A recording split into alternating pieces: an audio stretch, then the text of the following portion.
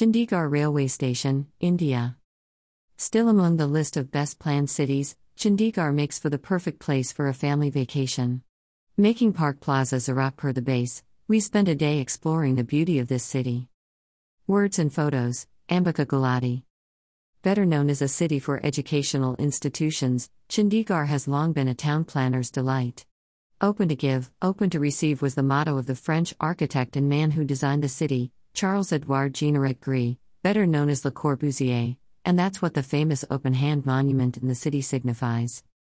This openness was alive when I had visited the city 28 years back in 1987, the lovely wide roads, the round circles, houses with low walls and an amazing amount of greenery.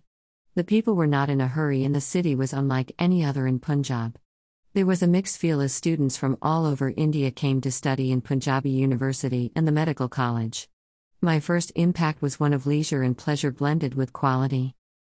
Once upon a time, there was no Mohali, no Zirakpur and no Panchkula. Now, the hubs vibrate more than the city.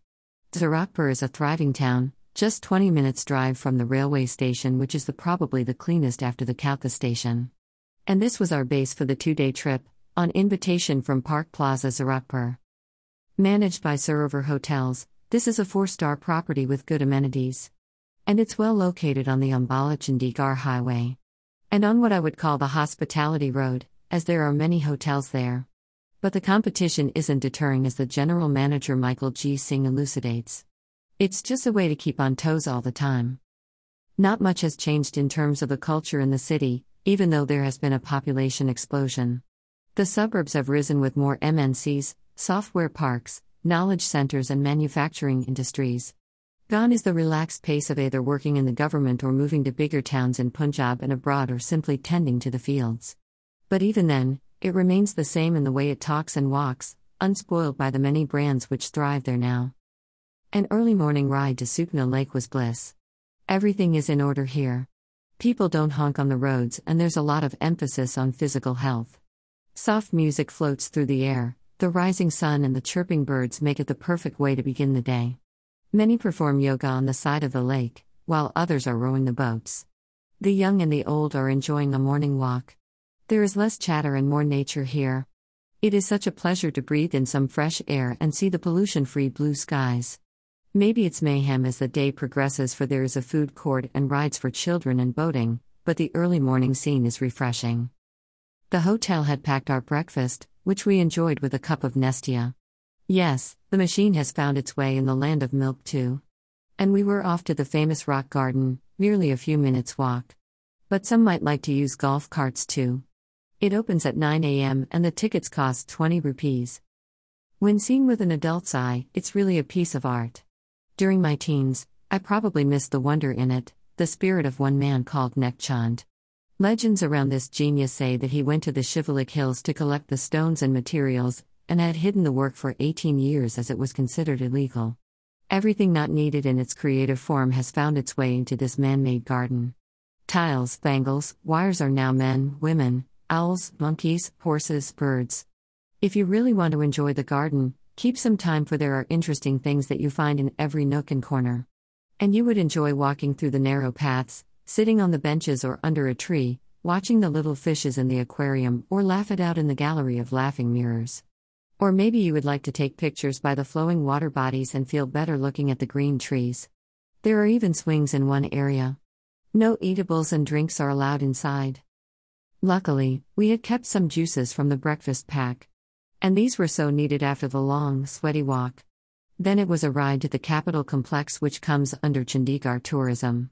This complex comprises the High Court, the open-hand monument, Assembly Building and the Secretariat, the decision-making hub of the city designed by Le Corbusier himself. A tourism officer and police accompany you. They are upbeat with the airport gaining international status, expecting more tourists and more earnings. It's not a huge area, but has to be walked around, and most of us lazy Indians abandon the walk. But it's really popular with people from abroad and amongst architectural students, I was told. As the city was expecting UNESCO officials when we visited, there was a lot of construction going on and there was an assembly session too. This complex is soon expected to be a part of the UNESCO World Heritage Sites. So we just gazed at the sundial in the High Court and came back.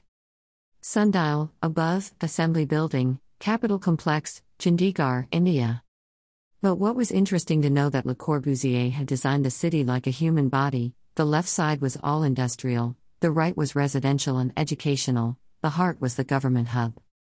Back at the hotel for lunch at the all-day dining Essence, we enjoyed a round of Pan-Asian cuisine. And then 2 hours of rest and we were off for a spiritual evening towards Panchkula. Within minutes, we were parked in front of Gurudwara Nada Sahib. The sound of shabads greeted us at this holy place at the foot of Shivalik Range on the banks of Gaggar. Legend goes that after the Battle of Bongani in the Nahan Hills, Guru Gobind Singh reached here with his army.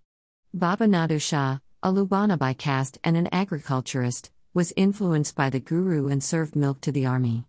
Pleased by this selfless service, the Guru blessed the Baba that, one day, this place will be visited by thousands and anyone coming with sincere intention will be rewarded with the fulfillment on his wish, provided that he pays respect to Baba Nadu.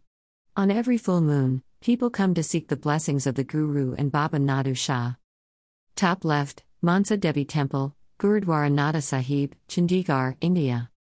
A cup of tea is langar, a bowl of jal prasad and hearts filled with spiritual bliss. We drove to Mansa Devi Temple.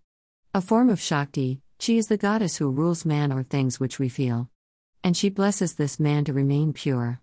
This particular temple on the Shivalik foothills in village Bilaspur was built by Maharaja Gopal Singh of Manimudra from 1811-1815.